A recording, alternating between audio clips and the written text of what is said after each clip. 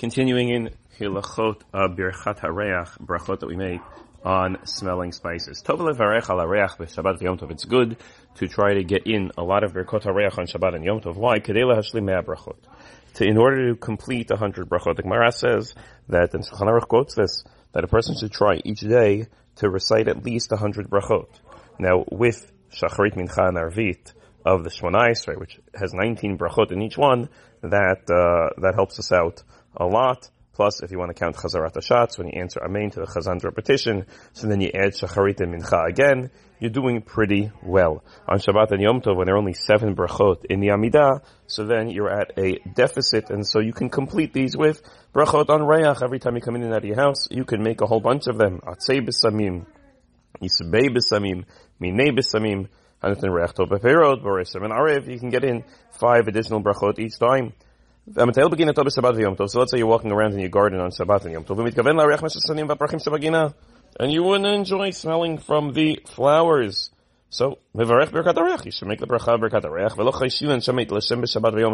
You're allowed to do so. You're allowed to smell them, you're allowed to make a bracha on them. We're not concerned that if we encourage you to do so, then you may come to pick one of those flowers. Meaning, if we encourage you to smell a flower that's connected to the ground, there's a difference in a flower that's on my table in a vase, or a flower that's connected to the ground. If it's connected to the ground, there's a concern at least that I may come to pick it, which would be an Isser. Alright, so we're not worried about that. You don't make those things up. That's not a real concern, and therefore it is completely acceptable on Shabbat.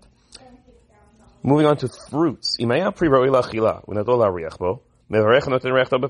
a fruit that's edible, but you didn't pick it up to eat it, you picked it up to smell it. You want to enjoy the smell of a grapefruit, of a pomelo.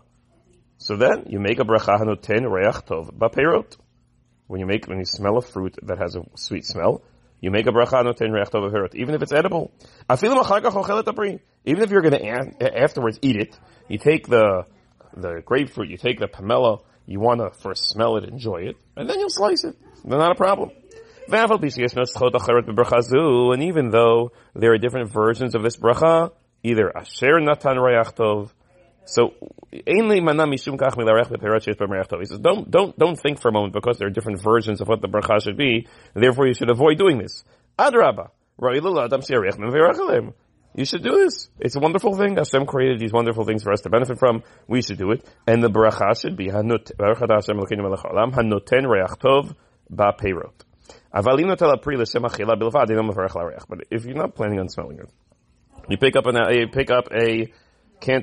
a grapefruit because you want to peel it. You pick it up because you're ready to use it. So, to eat it, so you don't make a bracha of lahariach if you incidentally happen to smell it while you're peeling a pomelo. It can be very fragrant. So, if you're picking it up to use it, to eat it, so then you make a bracha just by praetz. But if you pick it up first, take a smell, enjoy it, then you make the bracha, and it's probably a good thing to do to get into the habit of doing so, because first of all, it gets us into the habit of making more brachot. Also, it makes sure that you never miss out on the opportunity. Have a wonderful day, and Shabbat Shalom.